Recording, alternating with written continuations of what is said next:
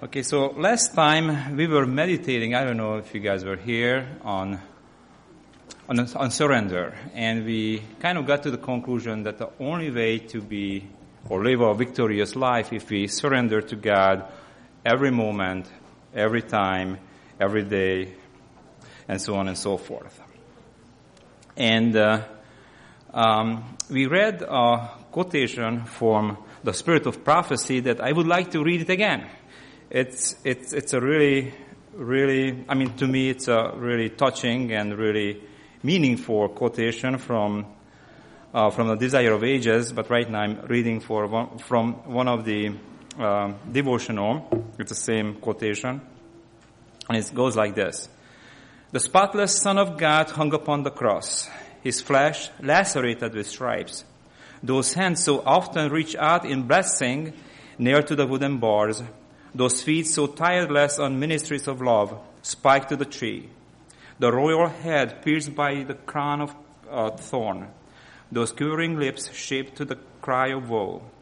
And all that he endured, the blood drops that flowed from his head, his hands, his feet, the agony that wrecked his frame, and the unutterable anguish that filled his soul at the hiding of his Father's face, speaks to each child of humanity, declaring, 'It is for thee that the Son of God consents to bear his burden, this burden of guilt. For thee he spoils the domain of death, and opens the gates of paradise.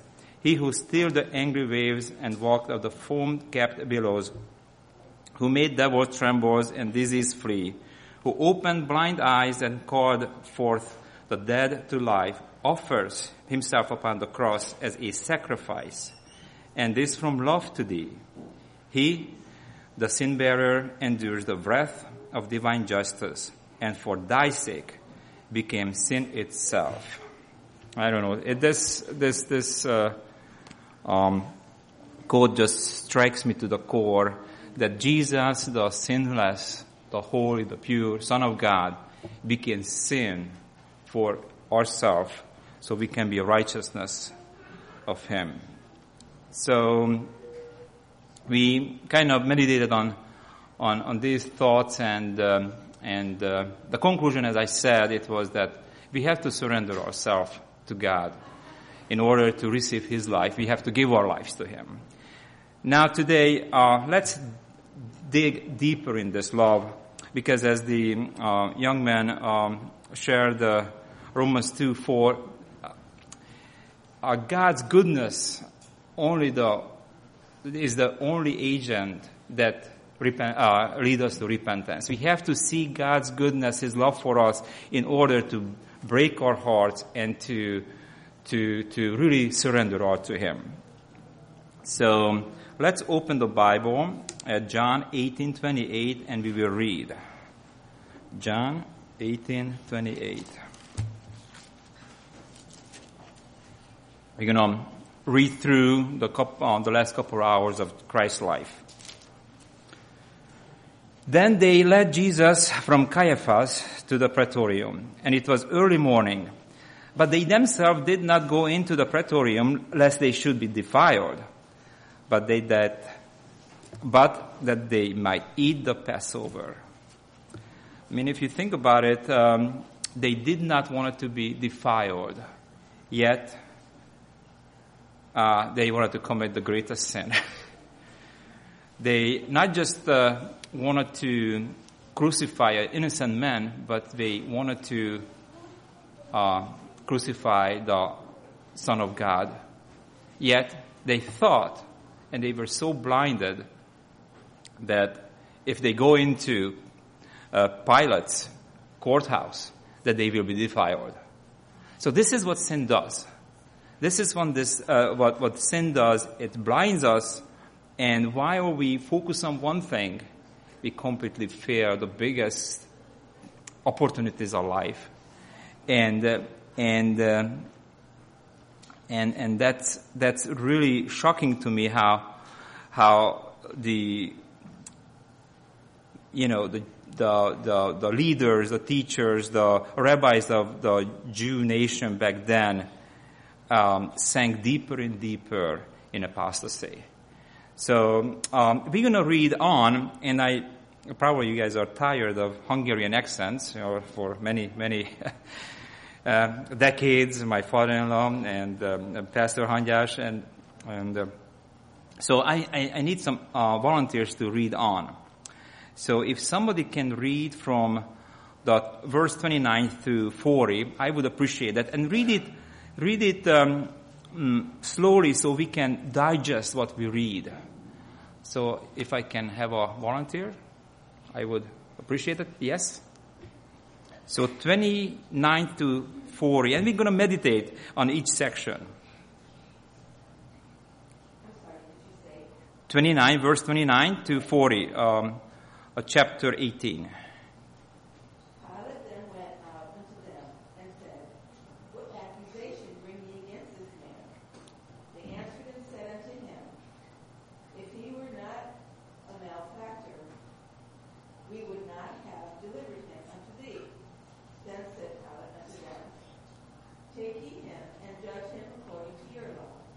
The Jews therefore said unto him, It is not lawful for us to put any man to death, that the saying of Jesus might be fulfilled which he spake, signifying what death he should die.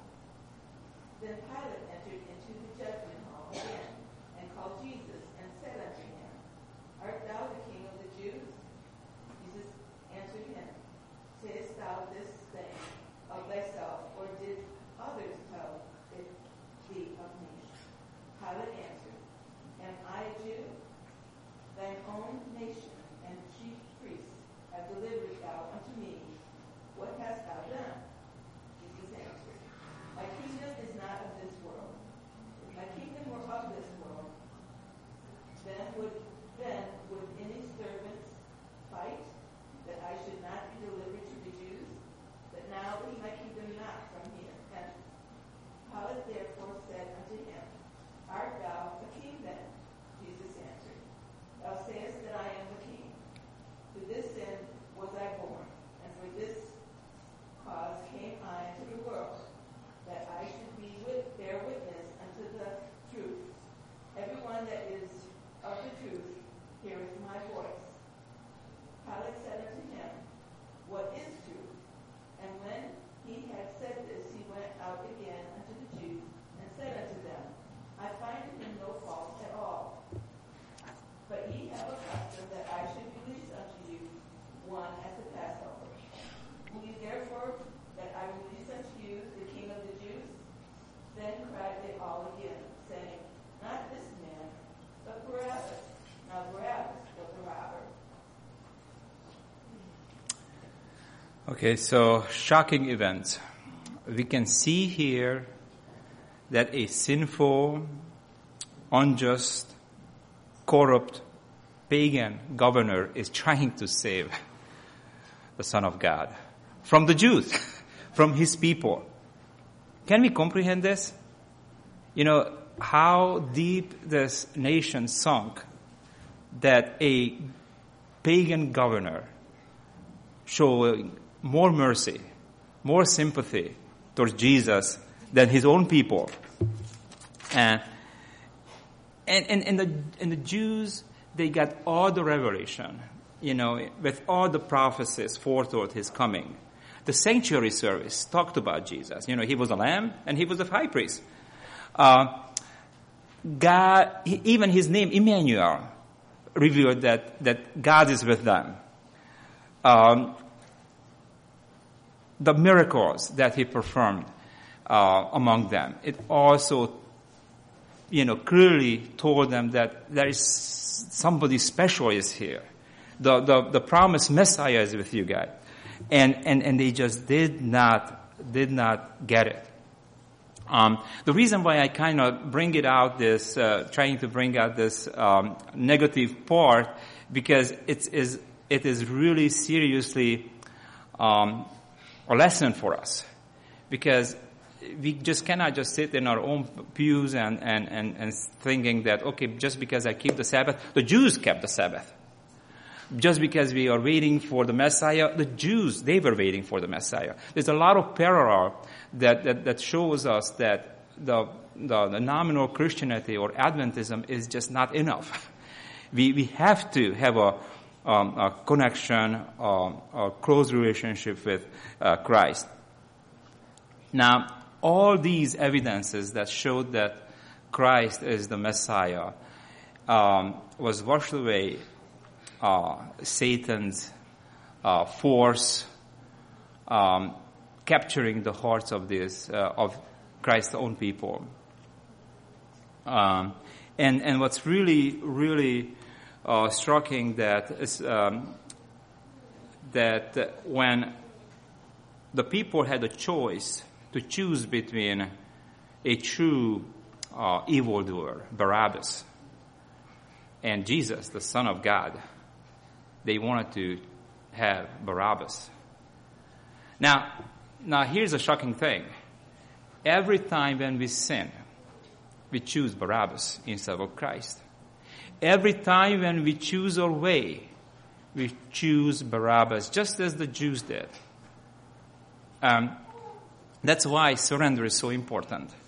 That's why the only safety, as the song says, in the shelter of the arms of God, because there is no other way.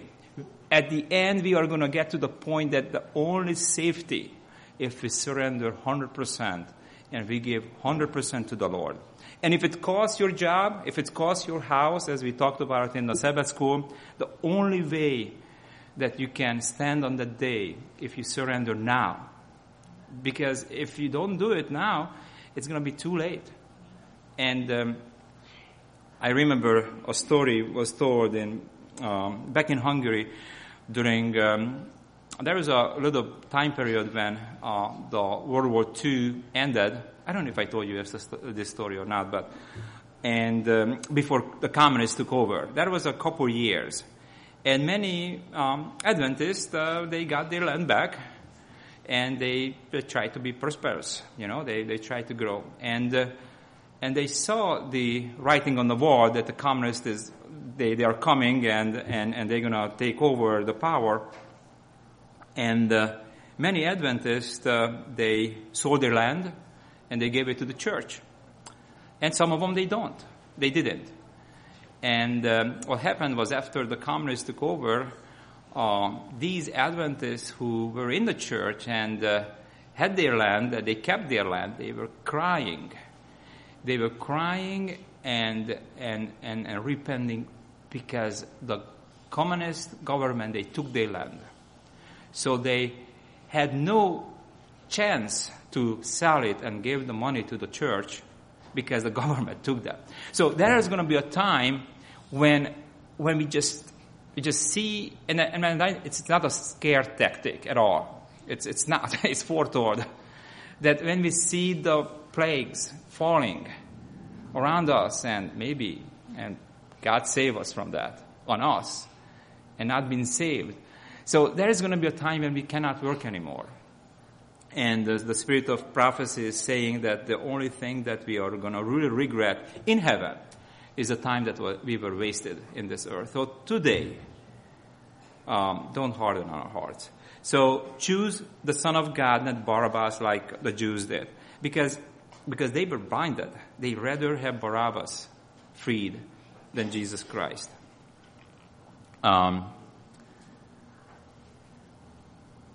So let's read now from in chapter 19, from 1 to 16.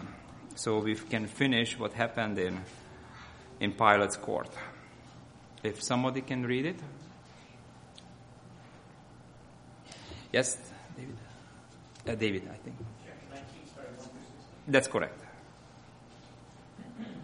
Now it came to pass, when Jesus had finished these sayings, that he departed from Galilee and came to the region of Judea beyond the Jordan. And great multitudes followed him, and he healed them there. The Pharisees... 19. Chapter 19. In John, yeah. So then Pilate took Jesus and scourged him put on him a purple robe. Then they said, "Hail, King of the Jews!" And they struck him with their hands. Pilate then went out again and said to them, "Behold, I am bringing him out to you, that you may know that I find no fault in him." And Jesus came out wearing the crown of thorns and the purple robe, and Pilate said to them, "Behold the man." Therefore, when the chief priests and officers saw him, they cried out, saying, "Crucify him! Crucify him!" Pilate said to them, "You take him and crucify him, and I find no fault in him." The Jews answered him, "We have a law, and according to our law, he ought to die, because he made himself the Son of God." Therefore, when Pilate heard that saying, he was more afraid, and went again into the praetorium, and said to Jesus, "Where are you from?" Jesus gave him no answer. Then Pilate said to him, "Are you not speaking to me? Do you not know that I have the power to crucify you and power to release you?" Jesus answered, "You could have no power at all against me, unless it had been given to you from above. Therefore the one who delivered me to you has the greater sin." From then on Pilate sought to release him, but the Jews cried out, saying, "If you let this man go, you are not Caesar's friend. Whoever makes himself a king speaks against Caesar." When Pilate therefore heard that saying, he brought Jesus out and sat down in the judgment seat in a palace that is called the Pavement, but in Hebrew, Gabbatha. Now it was the preparation day of the Passover, and about the 6th hour. And he said to the Jews, "Behold your king." But they cried out, "Away with him! Away with him! Crucify him!" Pilate said to them, "Shall I crucify your king?" The chief priests answered, "We have no king but Caesar." Then he delivered him to them to be crucified. Then they took Jesus and led him away. Thank you. Amen. Oh, Pilate. We mentioned the Jews and their apostasy, but now we can witness the struggle of Pilate.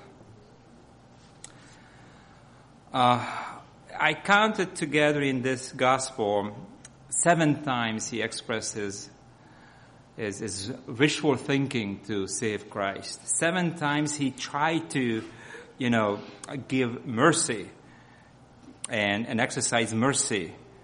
But Satan is not a fair player. He struck Pilate's effort at his weakest point. And he said that if you free this man, you are not a friend of Caesar. And oh boy, back then, it was a good thing to be a friend of the Caesar. Pilate got his position because of his service, and he really liked that position. And Satan knew that these sentences gonna shut down and quiet Pilate's conscience, and he does the same thing with us. He's not going to strike us when we kind of in our spiritual high and we are ready to serve the Lord. He's going to come and attack us when we are weak, when we are sick, when the whole day is just going wrong and everything is just turning out badly, and when we are not expecting another blow. This is when he is going to strike us the most. Also, when we let our guards down, because maybe previously we thought that, okay, we are on the spiritual high. So he knows he's watching us, and he does everything to rob us from eternal life. So that's what he did with Pilate. Even though he had a lot of revelation from Jesus to change his mind. He said that I'm here to testify the truth, and he was the truth. And those wonderful words from Christ, who was beaten up and scourged, saying that you would not have any power unless you got it from above. He showed Pilate that the thing that he is kind of holding on is just a temporary thing that's been given. That's not yours naturally. This is not something that you're entitled to. And if we know the rest of the story, of Pilate, we know that, there was another, Caesar came after his friend, and he ended up back in Rome as a poor man, and he hung himself. He committed suicide. So pretty much he lost everything. Yet, in this point, he had the greatest opportunity to choose what the Jews did not choose. So, again, the lesson for us is that Satan is not playing a fair game here. He's not gonna hit us or strike us when we are the strongest in Christ. He's gonna go after us when we, for some reason, we let the hold of God and we are under a lot of burdens and trials and tribulation. This is when he's going to strike us. But another ironic thing is that Pilate did something right, actually. If you think about, how he introduced Christ to the crowd, he said that this is the King of the Jews, right? And that was Jesus. God never intended back in the Old Testament to have earthly king for the nation of Jews, like the other nations. Jesus, Christ, God, Son of God, he was the king. And now, a pagan, corrupt governor, out of his mouth, the Jews, they heard this truth that they didn't like, obviously. Now, let's see how Jesus is acting on the cross, our Savior, and let's read on from 19:17 to 30. If somebody can read those verses, I would appreciate that. So 17 to 30. Oh, June, thank you. And he, bearing his cross, went forth into a place called the place of the skull, which is called in the Hebrew Golgotha, where they crucified him, and two others with him, on either side one, and Jesus in the midst. And Pilate wrote a title and put it on the cross, and the writing was, Jesus of Nazareth, the King of the Jews. This title then read many of the Jews, for the place where Jesus was crucified was nigh to the city, and it was written in Hebrew and Greek and Latin. Then said the chief priests of the Jews to Pilate, write not the King of the Jews, but that he said, I am King of the Jews, that I am King of the Jews. Pilate answered, what I have written, I have written. Then the soldiers, when they had crucified Jesus, took his garments and made 4 parts, to every soldier a part, and also his coat.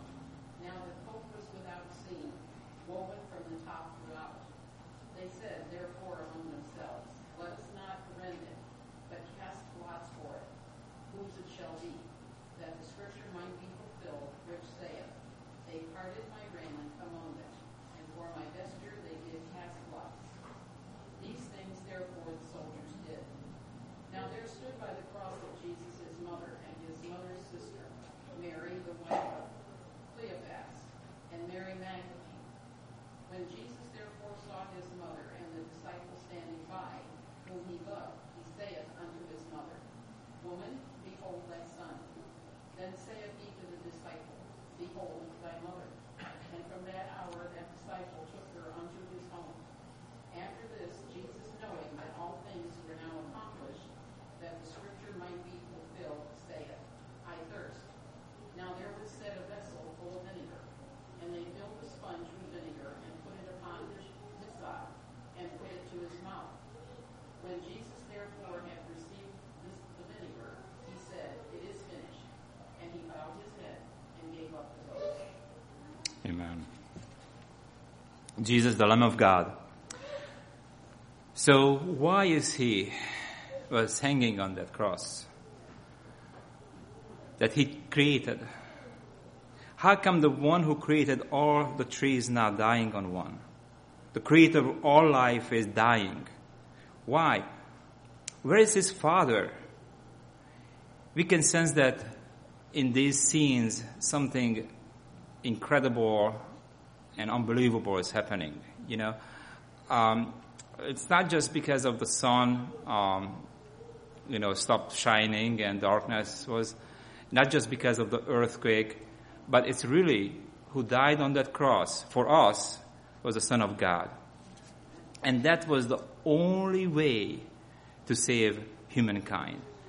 And there was no other. I mean, there was a reason why we know in the spirit of prophecy that Jesus went to consult with the Father 3 times. 3 times before the Father gave permission to Christ to die for mankind. 3 times. That sacrifice that Jesus took, it is worthy that we can study for eternity. But there was more than that. Psalm 85:10 says that mercy and truth had met at the cross, because really it was unjust that a innocent person die. Yet Jesus was innocent. He was the only innocent and sinless person or being in the whole earth at that time, and even behind that. But yet he died because he took all of our sins.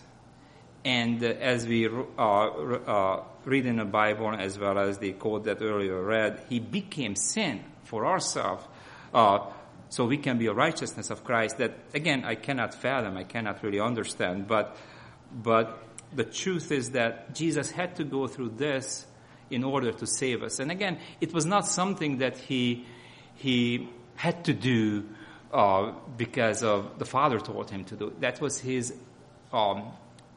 willingness. He did it voluntarily because he loved us so much. So his great love is the one that we read in Romans 2:4 that leads us to repentance. There is no other way. There is no fear of death and hell and whatever. It is God's love. This is the only thing that can lead us to repentance. And there are more things into it. It was not just mankind, this sacrifice. If we look at the great controversy and we meditate upon Satan's accusation way before the earth was created, that was all cleared from all the angels and the sinless worlds that Satan is a liar. His government brings only death and destructions to everybody. It is only God's way, the way of love and serving for others, which the angels and all the other worlds inhabitants are practicing. Only the earth is the one that really everybody lives for himself. And we said that it's an upside down world. This is not normal. Compared to the rest of the universe, we are the strange ones. We are the one that, something is wrong with our mind. And the only way to get back to in line with God is to meditate on Him and see how He lived His life in this earth. So that's why it is so important to have this exchange that we were talking about last time, that let Christ's life live in us, so our old self would die on the cross, as Paul talks about a lot. Now, in the rest of the time, we're going to switch gears and we kind of look at a practical way. How is that exchanges of hearts or life takes place in our hearts? And I'm sorry if I'm going to be a little bit, I just heard this concept and I'm sharing the concept. It's an old concept, but probably it's a shocking way that it was shocking to me. But I'm going to share it with you if you don't mind. So let's say you are a murderer, okay? Let's say, okay? Just, let's just pretend. And let's say that you are somehow get away of the crime and you were able to escape from justice and you somewhere living your life that is maybe somewhat peaceful, but you're not peaceful in your heart, obviously. And then you meet Jesus. And when you meet Jesus, what's going on? What's going on when you meet Jesus and you completely repent and you are having this conversion experience? What's happening? Who is going to bear your sin? Who is going to bear your sin?